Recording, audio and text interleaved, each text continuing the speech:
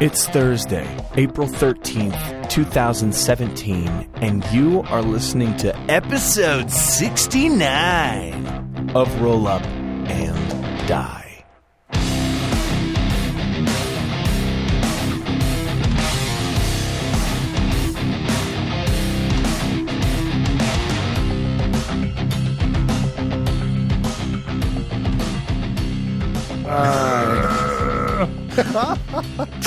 Oh, goodness. Oh, man. What are you guys up to today? Be careful, Alex. There's a massive creaking door opening behind you. I like that you asked what we were doing today, and Alex groaned, and I sighed for like 20 seconds. Yeah, that's exactly it. I asked what you were doing, and it was like the intro to the Monster Mash. The intro to the Monster Mash. No, I did a bunch of errand running for the first part of the day. I did grocery shopping. I went to Target. I dropped some newspapers off at the Humane Society. I just did all kinds of crazy crap.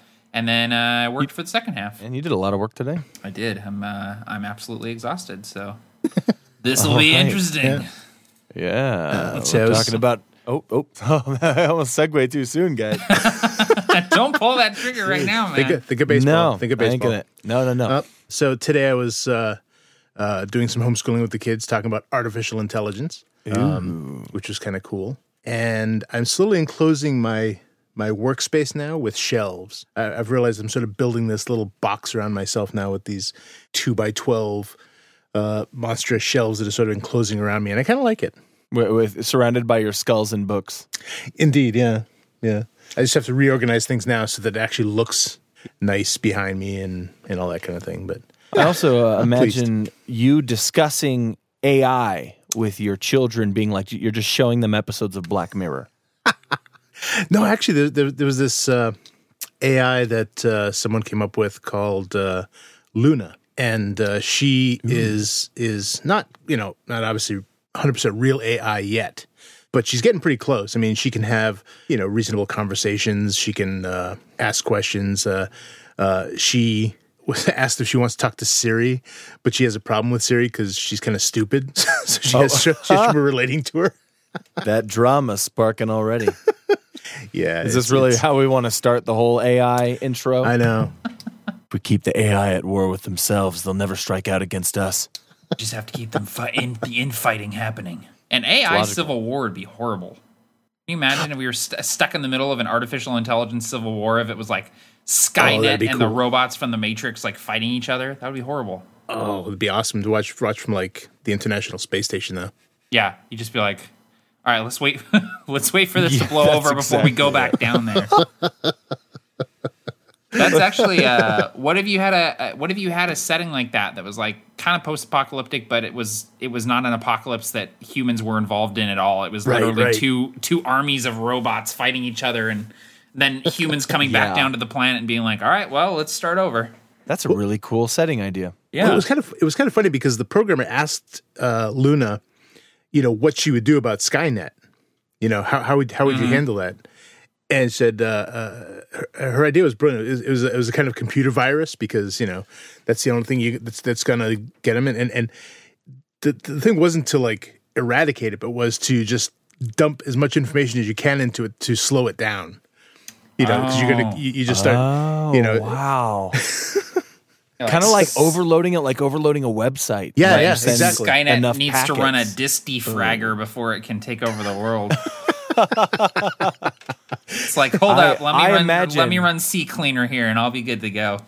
Here's the deal: if Skynet takes over, I don't imagine there would be enough data. I imagine they have the servers to withstand such an info dump. That's what I would guess. Well, it's funny because I think it was Elon Musk that was talking about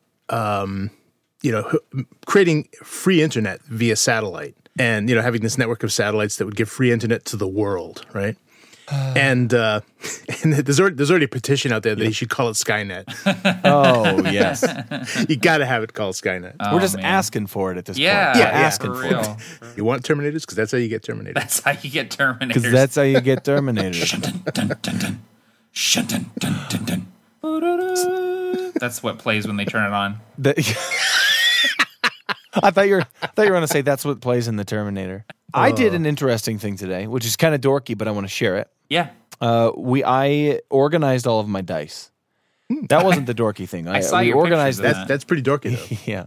Well, yeah, it is kind of dorky, but it was spring cleaning. You know, they were on this this bookcase. We're organizing this bookcase, so we organized the dice, and I organized all of the dice by dice type, and then held a March Madness bracket challenge for every single die, roll-offs, 2 out of 3 first round, 4 out of 5 every round up until the finals, which was best of 7, and I got my dream team of dice. That's Wow. amazing. It's exhilarating. I can't believe You know I what, can't believe I Parker? didn't have to was pay any sitting money. there, I didn't have to. I can't believe it was free. I couldn't think of a word to accurately describe that experience, and I was looking for something, and exhilarating was it. That was the word I was looking for. Was exhilarating. It's the word. Oh my. If you could only look up a feeling you have in your gut in a thesaurus, you'd be like, "Oh, there it is. There it is. That's the word." Boom. Well, But I'm okay, glad so it was that- successful. though. Cross that off the bucket list. It was. Hey, here's the deal, though. Have you never rolled all your dice to see which rolled the highest? Nope. No, I sort of I don't know, man. I whenever I get a new set of dice, I always the first thing I do is I give that D20 a roll just to see, how it feels and stuff. But then I sort of move on from there, and I never really give it much thought. A lot of people, they do the test where you put the dice in salt water and stuff, and you spin them. And I'm just like, I don't care. Like, it's just, I don't really care all that much. But I love the idea that you have your Avengers, you were Nick Fury visiting these dice. Like, I need you for a new team. Yes, because so I call them this hodgepodge crew, but it's not really, because you're right. They're put together with some executive decisions went into putting these together. But yeah, you're right. You have the D20, with the red letters, and it's pure white. It's like the cleric of the group, and then you have the percentile dice, which are both 20-sided D10s. One is orange and one is red. They're game science. They look disgusting, but the orange one is bigger than the red one, so they're like the brothers from Ocean's 11 on the team. We got a balloon boy over here. And then one thing, though, I got to tell you, if you do this and you're loyal to it, if you do it truthfully, you end up with the most disgusting set of dice. It is a catastrophe. I look at it and my eyes vomit. Yeah. See, that will sometimes bother me if I'm rolling dice from different sets, and I realize that the D6s are slightly different sizes or something. I'll be like, we can't have that. But if I'm rolling dice during a game, they're usually from the same set. So I have my game science dice that are all different colors. I'll roll them together. I have my Chessex. I have my Q Workshop. I have these awesome 5th edition, the playtest dice, the marker that you sent me as my wedding gift. Like, if I'm rolling those, I'm not rolling any other dice. I don't like to mix and match. But I don't know, man. That's crazy. Well, here's a fun fact about Captain Gothnog you might not have known. I've been using the same D20 for about over 25 years now. Wow, And that's cool. I mean, I've used other dice for other things, but that D20, that's the one I use. It's the heirloom die. Nice. Yes. the heirloom. Yeah. Nice. I like that. That's cool. My childhood set of dice, I wish I still had them. I don't know where they ended up, but I have a replica set. I found a set that looks just like the ones I had when I was a kid. But it would have been cool to still have that yellow D20 with the teal numbering. Would just be awesome if I still had that. Oh, man. yeah. The Well, I first still have- D20 I ever rolled. I still have a D20 that came with the original set, and it's man. that was when it had the really, really sharp corners, and eventually they just sort of break and wear down, and they kind of crumble. It's like obsidian. The dice are made out of obsidian. It would just flake off. In the original set, they gave you all the dice, but the numbers weren't colored in. They gave you an actual crayon with the set, so you could color in the numbers. Yeah, I'm actually planning on doing that with the next game science set of dice I get. I want to do the crayon method, because I've never done the crayon method before. My last game science set, I did a Sharpie to fill in the numbers, but I'm going to do the crayon next time, man. Gnomes. That's a What's a segue for That's a bit of a gnomes? misnomer, Barker. Oh. I was gonna say it's got to be some good gnome puns out there we could work. Yeah, Noam Chomsky. I don't. Noam Chomsky. That's my segue. Noam Chomsky Noam is Chomsky. a character in NKN. A constant hum of busy activity pervades the warrens and neighborhoods where gnomes form their close-knit communities. Louder sounds punctuate the hum, a yelp of surprise or triumph. This tells me nothing about gnomes. What the hell are gnomes? That is a good question. That's a good question. I think we're going to attempt to answer that question today, Barker. Oh. That's the twist ending of this. That was me asking you. Oh, man. You just blew my mind, dude. The thing I can't understand is in at least in our local community, gnomes seem to be one of the most vilified races available for the most part. Yeah. Well, maybe except any that have wings, but other than winged, races, gnomes are of the core races are the most disliked, and I can't figure out why. I mean, I know why I dislike them, but and maybe it's for similar reasons, but I know for me, World of Warcraft kind of ruined it for me because I didn't like their portrayal of gnomes in that video game. I didn't like the idea of the. I have this thing against bringing in steampunk into my D&D. You know, it's a personal thing. I get that, and I don't. I don't hate gnomes in general, but I don't like. I have a problem with them in my game because of my association with World of Warcraft. And unfortunately, there's nothing else. But I mean, like you read, they're bland. There's nothing to them because they have no backstory. The halflings, even if you're not in Tolkien's world, you have the hobbits, and same thing with the elves and the dwarves. You have all this rich sort of backstory where whichever novel or fantasy world you take it from, they're there. But the gnomes just don't have that. It's either World of Warcraft for the explodey gnomes, or the little whimsical bearded guys on your lawn with the tall red hat. I think that Alex has a really good point in that he says they're kind of nothing. And that's because there isn't a lot of established lore about gnomes, right? With halflings, you know what halflings are. With elves, you know what elves are. With gnomes, it's they're not a Tolkien race. They're not a standard fantasy race that you typically lump in with dwarves and elves and orcs and all of that. And so, to me, gnomes represent.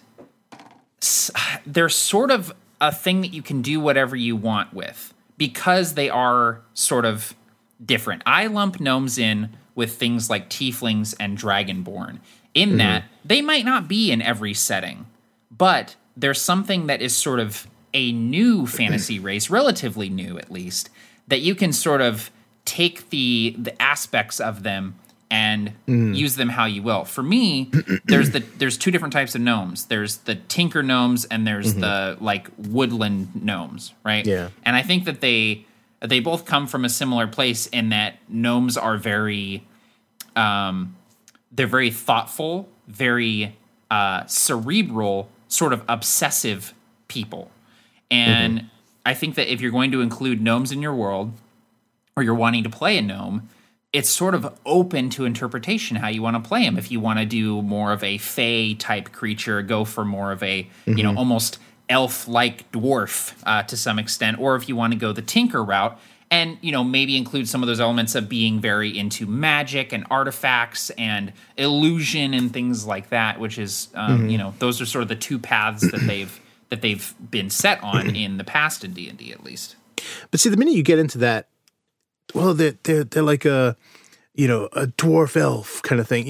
You're already kind of watering them down by comparing them to the other races. You know what I mean? You're starting to say, well, they're kind of like dwarves in this way. It's like anytime someone starts to explain a movie, it's kind of like Star Wars meets Dirty Dancing. It's just then it's not its own movie, is it? It's not a new story. That's Guardians of the Galaxy. Wow, holy crap, it is. Well done, Barker. That's impressive.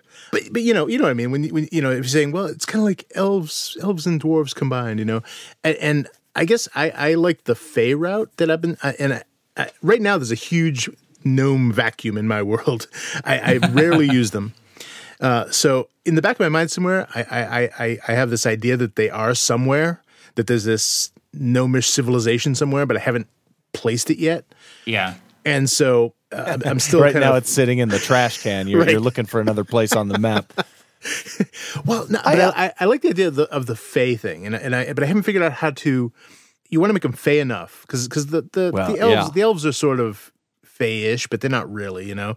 Yeah. So I wanted to make them a lot more Fey than say the elves, but I haven't figured out how to do that the right way yet. And so I guess I'm kind of hoping maybe this will help to inspire me as well, because I really want gnomes in my world, but I haven't quite figured it out yet. So I've had it in my head for a while that gnomes and dwarves and halflings are all sort of derived from the same sort of progenitor race, and I don't have this sort of officially stated in my setting or anything like that, because it's so far back in history that no one would know for sure. But the theory is that at one point there was one race, and then there was this thing where the material plane, the Shadowfell, and the Feywild all sort of merged together for a while.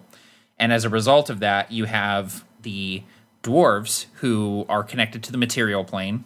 You have the halflings, which are connected to the Shadowfell, which sort of plays into their sneaky abilities and their roguey abilities. And the gnomes, which are connected to the Feywild. And so you sort of have this triangle, similar to almost like a humans, elves, and orcs sort of scenario, and where they're similar, but very, very different. And so with gnomes, I think that's smart, Alex, like wanting to really, really play up the Fey aspect, almost making them somewhat alien, I think is really smart.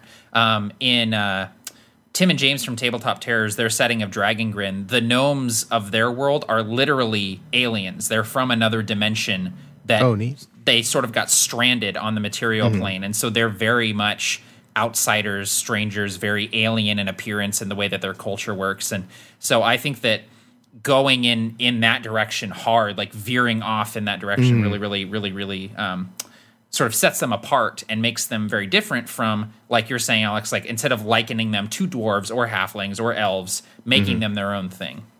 Elves fit in a setting, in a D&D setting, in a certain way. And you can do a lot of different things with elves. And of course, you have the two types of high elves and wood elves and whatnot. And you can have fun with them, and a lot of people do in a lot of creative ways. A thing like Dragonborn and Tieflings, those sorts of races, it's a little bit easier though, because it's almost like it's expected for, like, here, you got to homebrew this into your setting. Yeah. Same with Warforged, right? Warforged were designed for Eberron, and for every other setting, you kind of have to think of your own setting's reason for their being there. Right, yeah. Right. Gnomes, like you said, Matt, treating them the same way has educated me a little bit. I used to be a hater, and that's a hate with a capital 8. That is, I could not stand gnomes because of the reasons I said earlier. I thought they were garden gnomes. And then Matt played one. Yeah. And Matt, you played this gnome that I thought was really awesome. We're not going to go into Orin, but really, really made me feel like this is something that needs to be in my world, Alex. Like you're saying, I'm just waiting for that moment, that spark. And the thing that I did was something similar to what you are trying to, think about doing, right? It's and it's similar to what Matt has done with kind of this progenitor race. There's this progenitor race on Enkea, but they're not progenitors in that they, evolved into the other races in that way. They're progenitors in that they utilized these hot zones of magic on this continent, and they subjected people, tribal native people, into these locations and experimented on people and harnessed magic in strange ways, oftentimes horrifying ways, and created gnomes almost on accident. Every race on Enkea is kind of tied to that sort of beginning, that sort of wild magic that existed. It helped a lot because all of a sudden these gnomes were real people with a real country, with real names, with real goals, and they were no longer in Travelocity commercials or across the street from my house in the front yard sitting under a tumbleweed for the last 6 months. I actually had a friend who had an interesting backstory for them. They were originally halflings, and some of them migrated to this strange land. I forget where it was in relation to the main continent, but they went off somewhere else, and something about that place changed them, and they evolved a different way, and so it was. I mean, it still tied them to the halflings, but the way it was constructed kind of made sense. You know, they had been they'd gone, you know, not just millennia ago, but, you know, tens of thousands of years ago. And I forget whether it was magic or some sort of dimensional rift or something like that. But whatever it was, it influenced them over time. So they became magical in kind of a different way. And they began changing their appearance and that all that influenced them. So by the time they came back, they were kind of sort of reconnected with the world.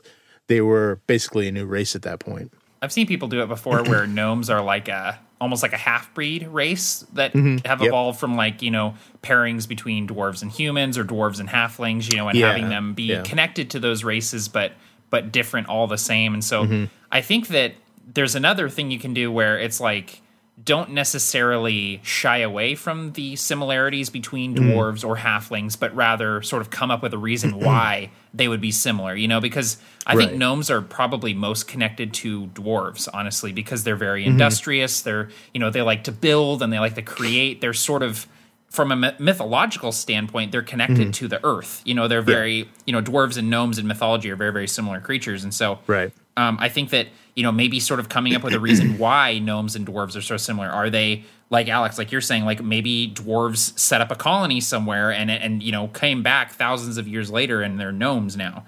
You know, maybe think about that and don't shy away necessarily from those similarities because, you know, they are similar. No, it's weird because you say that they more closely resemble dwarves, and I was going to say elves.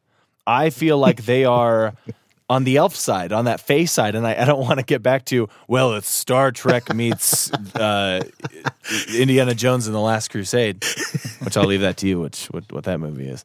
But they have the kind of high elf kind of quality, right? Don't they? Aren't there a couple types? And you say they're kind of builders and tinkerers and stuff, but I don't know too much about gnomish history.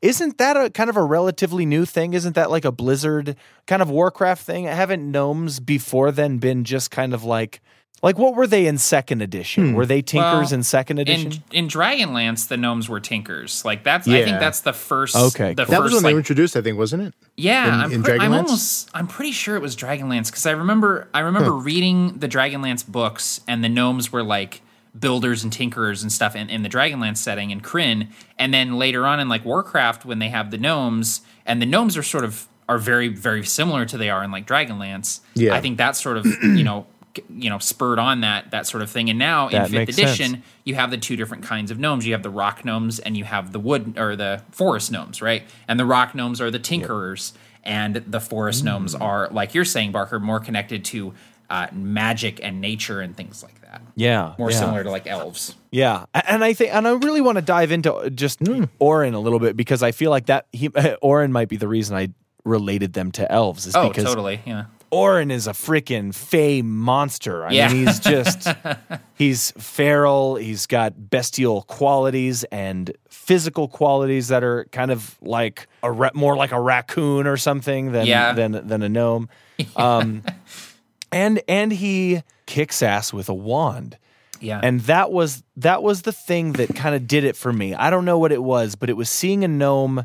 You were describing him doing some John Wick level wand play, and it was kind of like, you know what I like about gnomes now? They're tiny, so they can flip around and do crazy stuff like that. Yeah. So as ninjas or something in your setting, or like spies, assassins, gnomes are small and compact, and they might even be hired on as mercenaries or taken and captured and maybe used as a leech for their magical abilities, or something like that. Like they're fae. Because when I think of gnome, I think of someone who's tied to the fae, tied to the earth in some way that a human or even an elf isn't. Yeah, totally. Having gnomes be more in tune with the Fae than elves are. Like, elves have spent too much time on the material plane and they've turned away from their, Fae sort of ancestry, whereas gnomes are a little bit more primal and connected to it. I think that's definitely a route that you can take with them. Elves are like first world gnomes. Yeah. Gnomes are like gnomes. They're just gnomes, man. They're just gnomes, man. Hey guys, I just did a little bit of research, and gnomes actually do go back to first edition. Okay. They're in the Monster Manual, but they're also in the Player's Handbook. In the original Monster Manual, it says, similar to their larger cousins, dwarves. So, at least, the canon for first edition, they were related to the dwarves. Okay. Yeah, but no one ever liked first edition. That never caught on. So they can just whatever. No one played that game. Whoever did that, that's crazy, Tom. Yeah, first edition. Try fifth edition. Okay, fifth edition is 4 more editions than that. All right. God, man, I feel like an idiot. That sound like yeah. I'm just no, I don't mean it. Continue. But I want, are gnomes? Do they have that kind of tinker quality that you were talking about? Like, what are the differences that you're finding? There's actually not a lot of lore in the even in the original Monster Manual, based on clans. Likewise, nope, not too much information.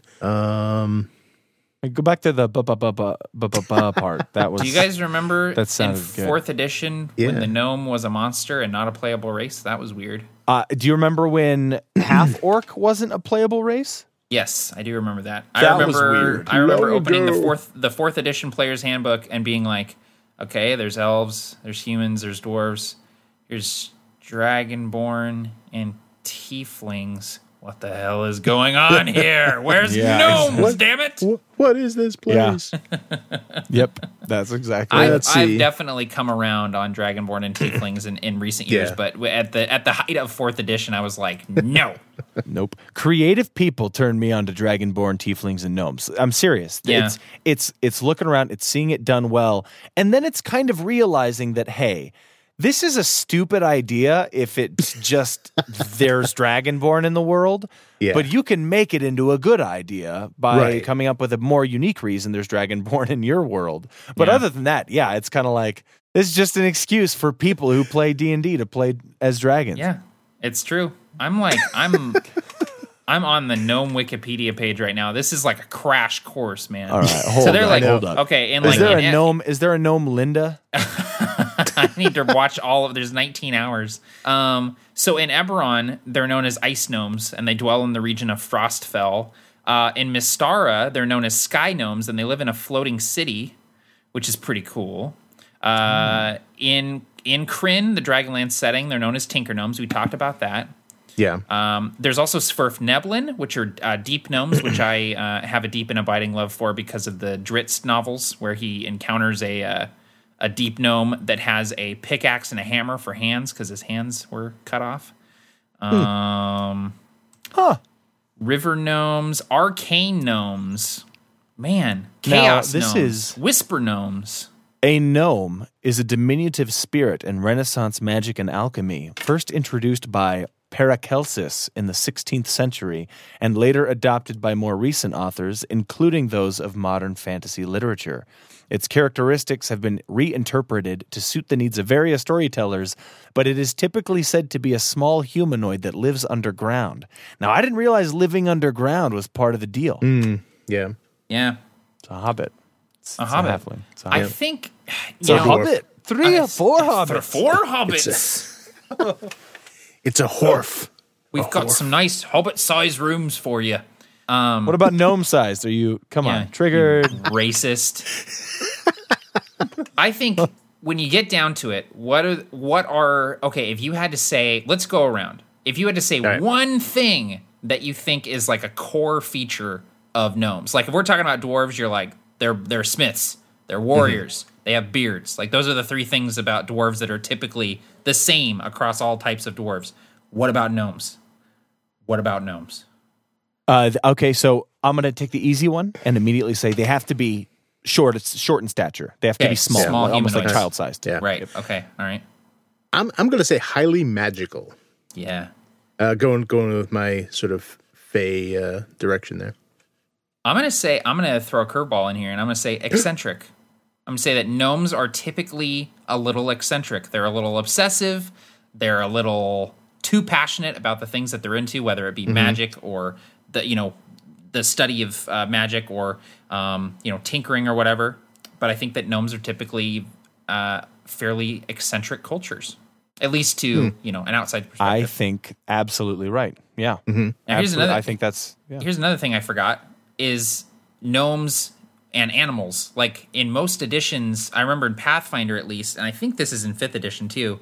Gnomes have an innate ability to communicate with animals, which is interesting. Yeah, that actually goes back to 1st edition. They could talk to burrowing animals particularly. Oh, cool. Okay, yeah. I like the idea of the like their quirkiness, like you said. I think, and that because that would tie in with my world if they are indeed sort of separated from the other races, having them as sort of recently reintroduced. That they're not used to dealing with other species of intelligent beings, perhaps. So right, they're still learning. They're still learning to cope with that idea. So that can kind of work. Yeah, maybe that's one of the defining things that could help people sort of create a gnomish culture in their world, is that maybe they're always strange outsiders. That they're never really not that they didn't get along with anyone, but that they didn't fit in. Yeah, it's almost like they're outsiders on the material plane, whether they're more connected to the Feywild or from another dimension or isolated from the other cultures or whatever. They have sort of that. They feel like outsiders, both interacting with them and also they themselves kind of feel like that. I think you end up being in a. I got to write something down. It's for the idea you can steal later. Oh, perfect. That's cheating. Paracelsus, and I feel like I'm pronouncing that name wrong, classified them as earth elementals. Yeah. And that's a kind of a cool little way to look at them as like you're saying, so removed from the world, but actually removed from society, attached to the world, too attached to the world, as more you said, Matt, elemental in obsessively nature. attached. That earth elemental tie is kind of neat. I was going to say pointy hat. It has to have a pointy hat, or else it's not a gnome. Orin doesn't have a pointy hat. He has spiky hair, though. He's not a gnome. He's a Nomi is a synonym of pygmy. He's a pygmy. Is it pygmy? That's what I'm calling him until he gets his pointy hat the back. pygmy. His owl's a pygmy owl. If that's Kind of funny. That's true. Coincidence? Yeah. The plot thickens.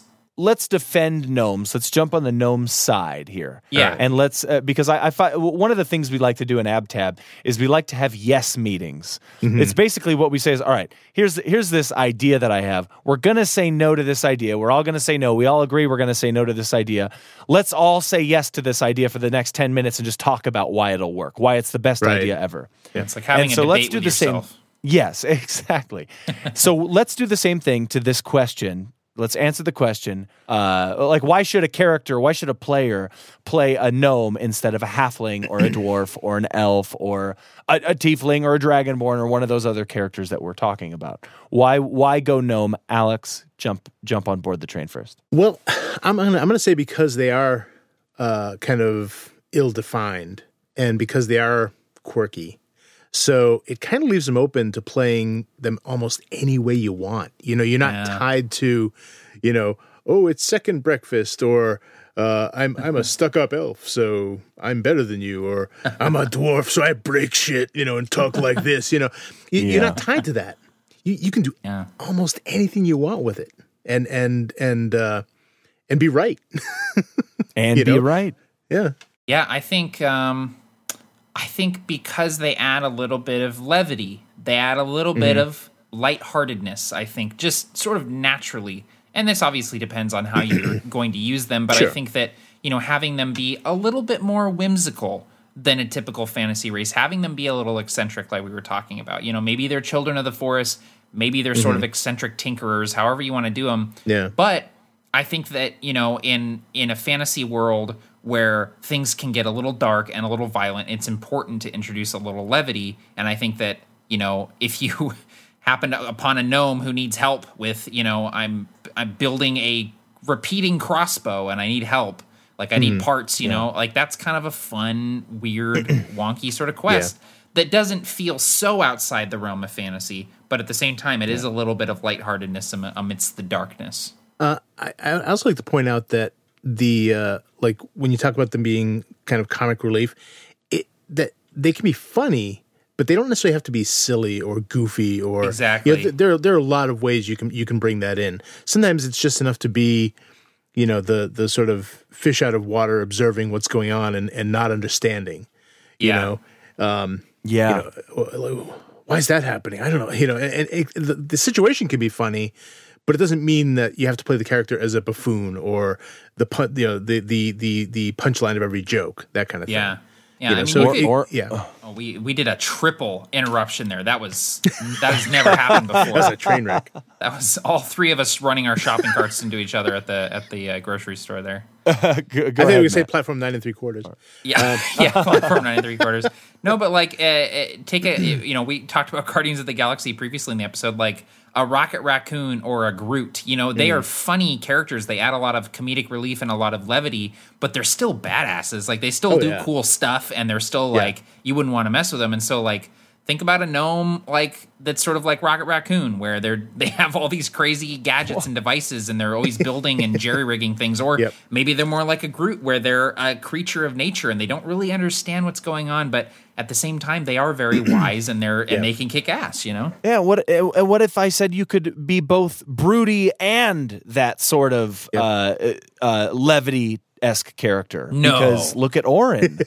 Orin is filled with levity because you have Pebble, who's kind of a lighthearted familiar, but Orin is still kind of this character that's serious and calm and almost collected to a point where that's what's weird about him, is how collected he is. But still, in a different way, offers that sort of levity. I think I just realized that Orin is Groot and Pebble is Rocket Raccoon. Yeah. Do you want to take a question from the listeners? Yes, let's take a question. There were some good ones. Yep. Avocado. All right. Roll Up and Die listeners. If you go to facebook.com/rollupanddie, whenever we do one of these newfangled podcast episodes, we will put our topic up on the Facebook page, and then you will put your question in the comments. The question with the most likes will get answered. Sometimes we'll snag a couple. We'll see. Today, we actually have 2 ties, so we'll answer a couple questions. There is one that has more likes, Barker. I see 2 6s. I see a 9. I see a 9, my friend. Ooh. Oh my. That's not a question, bro. It's not a question, but it's got the most likes. The thing with the most likes says, please have Michael Barker spend a few minutes talking like a gnome. Okay. So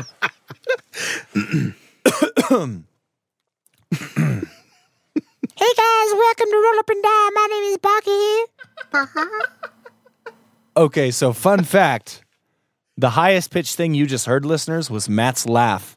And I'm not entirely sure that he was pretending to have a high-pitched voice there. No, that was just me. That was just what I sound like. No, that's a laugh, man. Sometimes I give those off. All right. Yeah. I'm going to decide later whether or not this is going to go in the episode. I'm going to leave that for future Barker to decide. Future Barker, good luck. Godspeed. That's my life. Okay, so this question comes in from a Jeremy B. When dealing with gnomes, I find it difficult to choose where and how they fit into the world. Often just for comic relief in a lot of settings, they seem kind of left out or not taken seriously. What are some ways to include them and not put them in the box of woodland sprites or reclusive haberdashers and their haberdasheries? So, we talked about a few things, but let's come up with some specific, unique types of gnomes. Right. Like, how about a type of gnome religious order? Or something like a cleric of gnomes that specializes in alchemy, like a holy water type of gnome. Maybe like a James Bond's Q to the paladin that one of the players is playing as. That'd be awesome. He would sound like this. Hello, James. Hello. Look at this new holy water. Okay. That would definitely be an NPC that everyone would really enjoy and that you wouldn't get sick of portraying at all. Never. I had a thought while we were sort of talking, and maybe the gnomes in your world are like super reclusive, very rare, hard to find, but they're masters of building constructs to the point where like if you're like they sell like golems and stuff to like kingdoms, and if your golem is on the fritz, they send somebody out, and you're like the gnome's coming today. And they're like, what? Yeah, the gnome's coming today to fix the golem, and everyone's like, oh my god. And like the gnome finally shows up, and everyone's just like terrified of this gnome because they don't know what he's capable of. They build these incredible machines. Their minds work in a completely different way. They're almost alien, like we were talking about earlier. And imagining like the day the gnome came to fix the golem, like that's like have it be like a big deal in that kingdom, and have them be very rare, very secretive sort of engineer types. If you want to go darker with it, maybe you could have them as, a race of slaves that they were either bred or, created a long time ago to simply serve the cities of men. And so maybe they work in the sewers, they work in, in waste, they work in places that the humans don't want to, do stuff. And so these are, that's sort of their backstory. They don't have a homeland. They don't have a culture. They were bred for this and this alone.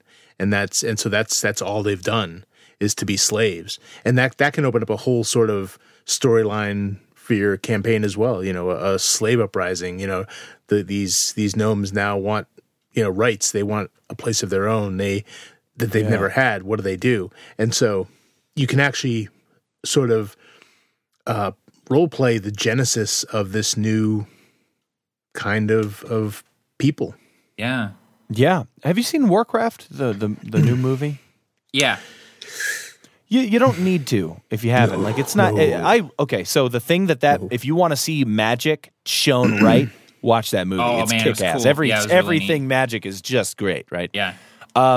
There's this specific type of magic that this kind of antagonist necromancer type of person uses, where he will hold up his hand and he will pull the soul out of a person, and he gets more powerful every time he does this. It's almost like he's recharging his battery, right? And he uses all of this magic around him, and it poisons the landscape and everything. I imagine the gnomes as slaves being used kind of like that. There's an image in a comic that I love called The Red Star, where there's this sorceress who's strapped inside of a barrel of a gun. The barrel's huge, right? It's this massive cannon, and she's strapped inside, and every time they fire it, it uses the magic within her to fire the weapon out, and it's just a capital ship-esque weapon, so it's huge, huge explosion, the other ship crashes, whatnot. Imagine that being gnomes in your world. People who have been strapped into machines, harnessed for their magical ability. And it's not just magical ability, it's that root to the world, root to the natural world and to life itself and to the Fae and to the other planes that we were talking about before that drives these, evil machinations that they are strapped to. They're like conduits for natural magic. Like you can't pull magic out of the world. You have to do it through a gnome because they're connected to the world. Right. Yeah, That would absolutely. be kind of cool. Yeah. Very It's sort of like Alex, your idea made me think of how elves are portrayed in the Dragon Age games in the books and stuff. Like they're slaves, and when you see them, they're usually either out like wandering around in these sort of loose tribes being free, or they're serving in cities as servants and slaves and stuff. It's like such a different take on elves. Having an elf serve a human and be their servant is sort of against the typical fantasy. But maybe you go into a city and you see gnomes doing servant stuff. And if they're not slaves, if they're free, they can't get a job and they're just like hanging out in the gutters and the alleyways, and guards are coming by with their halberds. Oh, get out of there! Get the flushing the gnomes out of the alleyways. And little more than the rats. Well, actually, the way you just described it made me think of the house elves from the Harry Potter. Yeah, universe. like house elves. Like, Yeah. yeah, man. There you go. Okay, so those were some good answers. It's almost poetic here. The next question, which has an equal number of likes, from Nathan P., asks almost the opposite. Nathan asks, how do you distinguish gnomes from other races and make them seem interesting without reinventing them entirely? They seem to have bits of halfling, dwarf, and elf, right? We've talked about that. Yeah. But how do you do it without reinventing them, like making them all slaves? Let's say you want to play just a gnome, how do you distinguish the gnome from the halfling and the dwarf in physical features, in emotional features? Matt, you mentioned eccentric. What other things can we think of? Well, you kind of have to consider. I don't know if you can separate it from the backstory, because that's going to define what their actions are. Like, you're not going to see wisecracking gnomes if they're slaves like that, So I mean, well, that's true. A lot of it really does depend on your backstory, I guess, because if that's going to shape who they are. Well, and we came up with some pretty interesting ideas there that weren't necessarily reinventing gnomes entirely. Like Barker, you said, accessing gnomes as slaves or conduits for magic because they are connected to the Feywild, and that's that's in keeping with the general idea of gnomes, they're masters of creating constructs. That sort of fits in with the Tinkerer gnomes, even if you've made them sort of shadowy, secretive sort of construct guild instead of a whimsical sort of magic race. So I think that, like you do with any sort of race that you're trying to, quote unquote, skin for your world, whether you have elves that are sort of like samurai or humans that are all, pirates that live on, boats, like you retain the core of the race and then just kind of turn it on its head a little bit, make it fresh and familiar at the same time. You can do the same thing with gnomes. Just identify what you like about gnomes and try to retain those things. I think if you could do one thing is maybe figure out how they see the world. Yeah. What's their view of it? How do they relate to it? Humans are, they're conquerors. They take things. They're elves and dwarves and halflings. They all have their own sort of little personality and their own view of the world, and how they relate to it. Gnomes, like I said, a lot of times don't have that. So come up with what that is for them. Are they That's smart? Connected to the Fae? So do they see the world through Fae eyes? Do they see it through extra dimensional eyes? Do they see them through the eyes of people who are connected to the elemental planes? Whatever it happens to be that. Yeah. And that's going to color their view of everything, and that's going to also suggest how they can be played and what their culture would be like. Something very specific I would do is I would distinguish gnomes from other races by making them the master craftsmen. Now, we've talked about constructs, we've talked about machinations and gunpowder and stuff like that. That's not what I'm talking about. I'm talking about the crafting of swords. You don't hear about gnomes who are excellent blacksmiths of fine daggers and blades. You don't really hear about that because there's a lot of machines and cogs and gears and smoke and pulleys and stuff. What if, the dwarves maybe do the mining, but what if, kind of like, Matt was mentioning, what if people, if they say, oh, the armorer's coming to town, the swordsmith's coming to town, and everyone's like, ooh, it's the gnome, because they live in, again, reclusive lives. That's not changing. That's not reinventing them. It's still reclusive, still underground, but they've got to do business with the people on the surface. And so I think in that way, not only the swordsmithing, but the doing business with all of the different people of the realm, maybe they're kind of mercantile merchants. That's what the word I'm looking for. It's what like if third time's the Merchant charm. guys. yeah? What if Gnomish society is more merchant-esque than usual? I like the idea of them being like really good weaponsmiths. It's almost like in Breaking Bad, like Heisenberg, he's a chemistry teacher, so he's really, really good at making drugs. Like, what if you had a gnome? It's like they understand metallurgy and chemistry. It's like that's sword making, and so they make these really sharp, really hard to break swords because they don't just hammer out some steel. They get the right oil, they get the right, temperature. They sit there and make sure that it's the exact temperature they need it to be when they're heating it, things like that. Like they're just master craftsmen. Well, let's combine the master craftsmen of swords with the kind of capitalistic tendencies and make them war profiteers. Yeah. Make a faction of gnomish war profiteers. Yeah, absolutely. That would be, they got gnomish your idea, you steel can on their steal. side. The side that has gnomish steel is the side that wins. That's the proverb. We've gone over our hour. Can that be our idea they can steal? I think that's absolutely an idea they can steal. I think Alex needs to add something to it. Yeah, well, I was thinking about this, that one of the things that occurred to me is maybe they, and it kind of ties into what I said about them seeing the world differently. Maybe they literally see differently. Like, what if they can see either, into the Feywild? Like, they can see it sort of superimposed over our world as they just walk through life, and they can see both, Or another thought I had, which is, this is a little further out on the edge, but it would really set them apart, is what if they perceive time differently than every other race does? What if they can see slightly into the future and the future and the past are kind of the same to them? So maybe they're chronomancers. Maybe they can manipulate time that. even. Any of that stuff, man. I'm on pick board. something new. Something that no one else has. Oh, man. And I know a lot of GMs out there are probably cringing at the thought of, bring time manipulation into a D&D game. No, but that advice. Do something in small ways. Yeah, and do something you're doing. Do something no one else has done. Make gnomes the sailors of the world, right? Just take a staple that exists somewhere else and just combine the two to make something unique. You're absolutely right.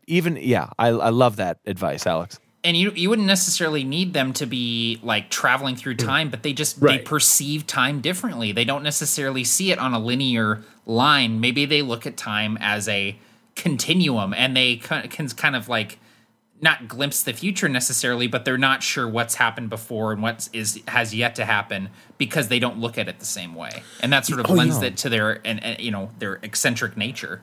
Did either of you guys see Men in Black 3? I think it was.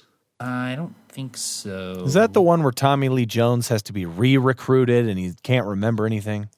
Well, it was a time travel one, where Will Smith's character had to go back in time to stop Tommy Lee Jones' character from being killed. Oh, and it's J and K, by the way. Sorry. That one actor was in it, and he played young Tommy Lee Jones. What is that guy's name? Oh, well, he's Josh playing Brolin. Thanos. Josh Brolin. Yeah, he's playing Thanos, man. Yeah, Josh Brolin. Yep. He's got the jaw for it. But no, Yeah, but there was an alien character in there, and he perceived time differently. He could, and the way he talked was kind of interesting. If you're gonna, by the way, if anyone's gonna run gnomes in that way, this would be the kind of character to look at, because when they're talking to him, he kind of knows what's going on, but he says, well, either it's the future where I get shot, or it's the future where someone spills a drink on me. I'm not sure which it is yet, and that kind of thing. It's like, oh no, it's that future, as it's happening. It's like he can perceive this sort of cone of futures radiating out in front of him. Yeah, but he's not sure which one is going to kind of coalesce yet, So that could be a kind of interesting way to run. Yeah, I love time travel in games. Period, man. I just love messing with it. And speaking of that, speaking of that, the game will be passed by the time this is posted, Mr. Barker. Okay, never mind. Unless you want to just pretend, edit it in about 20 minutes and post it tomorrow morning.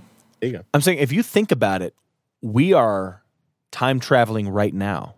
We are in the future right now, And then later when we listen to this, we'll be in the past.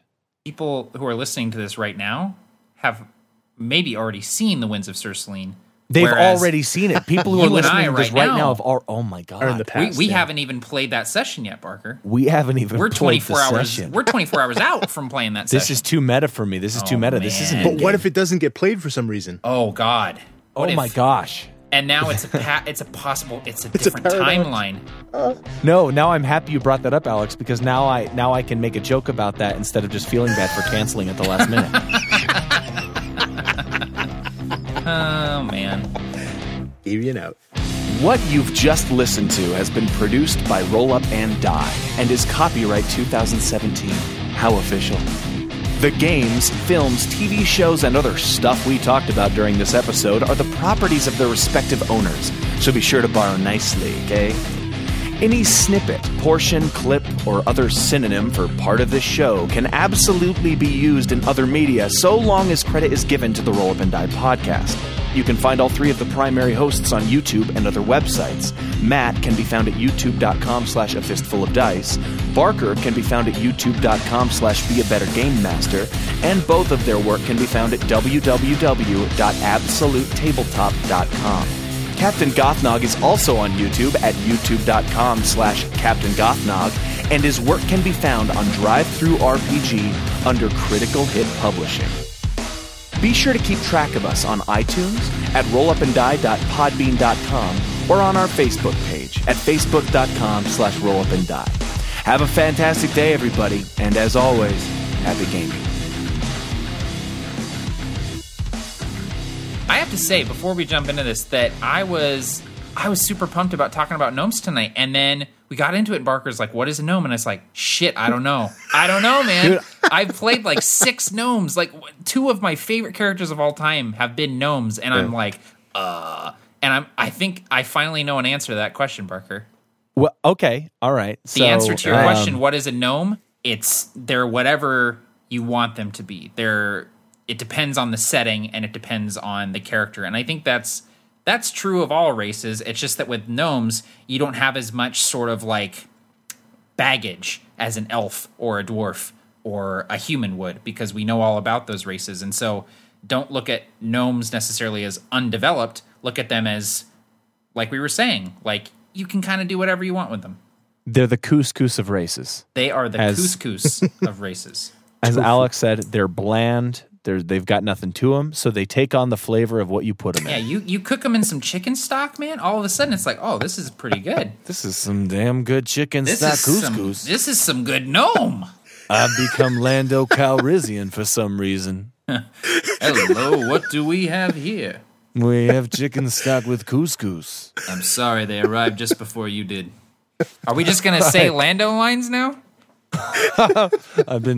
I'm happy you're here to eat this couscous with us among the clouds. This deal's getting worse all the time.